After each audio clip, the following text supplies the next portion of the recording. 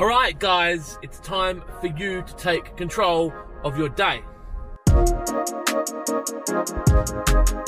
Good morning and welcome to In the Car with Clint. It's a drizzly Tuesday morning here in South Australia, and yesterday was a public holiday, so this week for most is a 4-day week.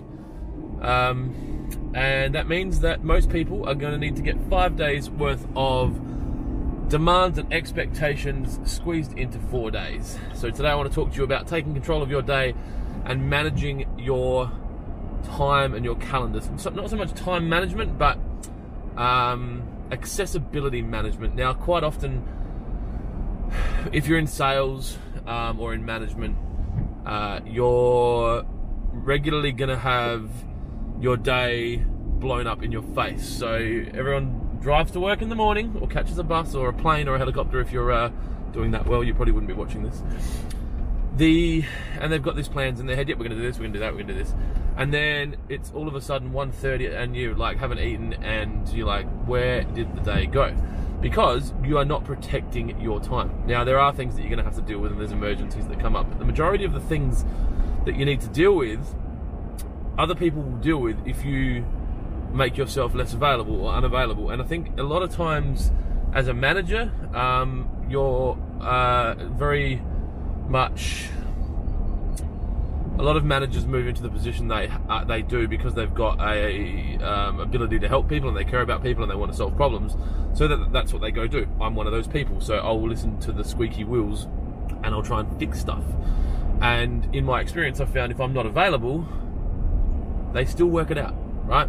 Because there's not that much that can happen in your business that they don't have enough ability to deal with. And if there is, if it is something that they can't deal with, they'll work it out and then they'll learn from it, or it'll be a problem and you'll deal with it later. But it is your responsibility to protect your time. It's no one else's. And so I just wanted to suggest a few things that you can do to be able to do that this week. So for me, one thing that works really well is to change my location and not let anyone know where I am. I've got the luxury of a few different offices and I'll hide. I've got an office that I can go do work at and I'll hide. You could use a cafe or a library or whatever works, a public park. If you can just get some time away from people, if you're not physically there, people will work things out. 2, use the airplane mode function on your phone. Put your voicemail on saying that, honestly, just say, I'm doing some deep thought work for the next 2 hours. I know that probably for some people that sounds really uncomfortable to say that, but it's the truth. I'm doing some deep thought work. Until 3 o'clock, I won't be attending my voicemails.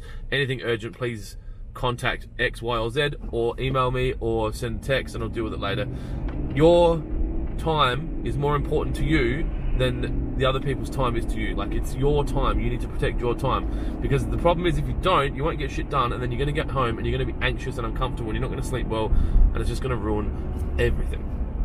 Another thing to do, obviously in addition to the flight mode, is turn your notifications off from social media and or remove all social media from your phone. It is their business to keep your eyes in their platform, and they will make it, they've got a lot more money than you do, and they will spend it working out the best ways to keep your attention in their device, and that is so that they can sell advertising so that they can make money. It is stealing from you. Don't let that happen. Protect your time. Turn your notifications off. Lastly, I've had a few notes for this one, haven't done this for a while. Try to work on, importantly, make a plan around the things that you want to do for the day and set maybe 2 or 3 absolute non-negotiables and work on these first, right? You need to try and understand what's going to give you the highest return on investment for your time spent on anything in one day, and that might be doing some mentoring with a new staff member for an hour. It might be having a phone conversation with a client about a concern. It might be talking to a marketing company about whatever's going to have the greatest result. For me, I could send out information to our team and get out to 35 or 40 people with a new message. That's got high return on investment, rather than me trying to reconcile a bank statement that someone else has the ability to do, but they're just not there yet, so we'll have to wait till next week, kind of thing. And then communicate that down the line. Hope that's been helpful. Take control of your day. It is your time, it is your day. Don't let the squeaky wheels get the grease. Most of the time, the people that are the noisiest are the least caring about your business, and they will quite quickly jump from one business and be the squeaky wheel in another business the second you don't give them the attention that they believe they deserve. So that is it. Enjoy your day, enjoy your 4-day week if you're in Adelaide and other states. I don't know. The Queen has so many birthdays. Was it Labor Day? So it's not her birthday. Anyway, that's it. If you like the video, give it a thumbs up. If not, don't give it a thumbs down, because that'll make me sad. You don't want me to be sad. If you can share it with someone that you think might benefit from it, maybe do that. Other than that, be kind to each other, and I'll see you tomorrow.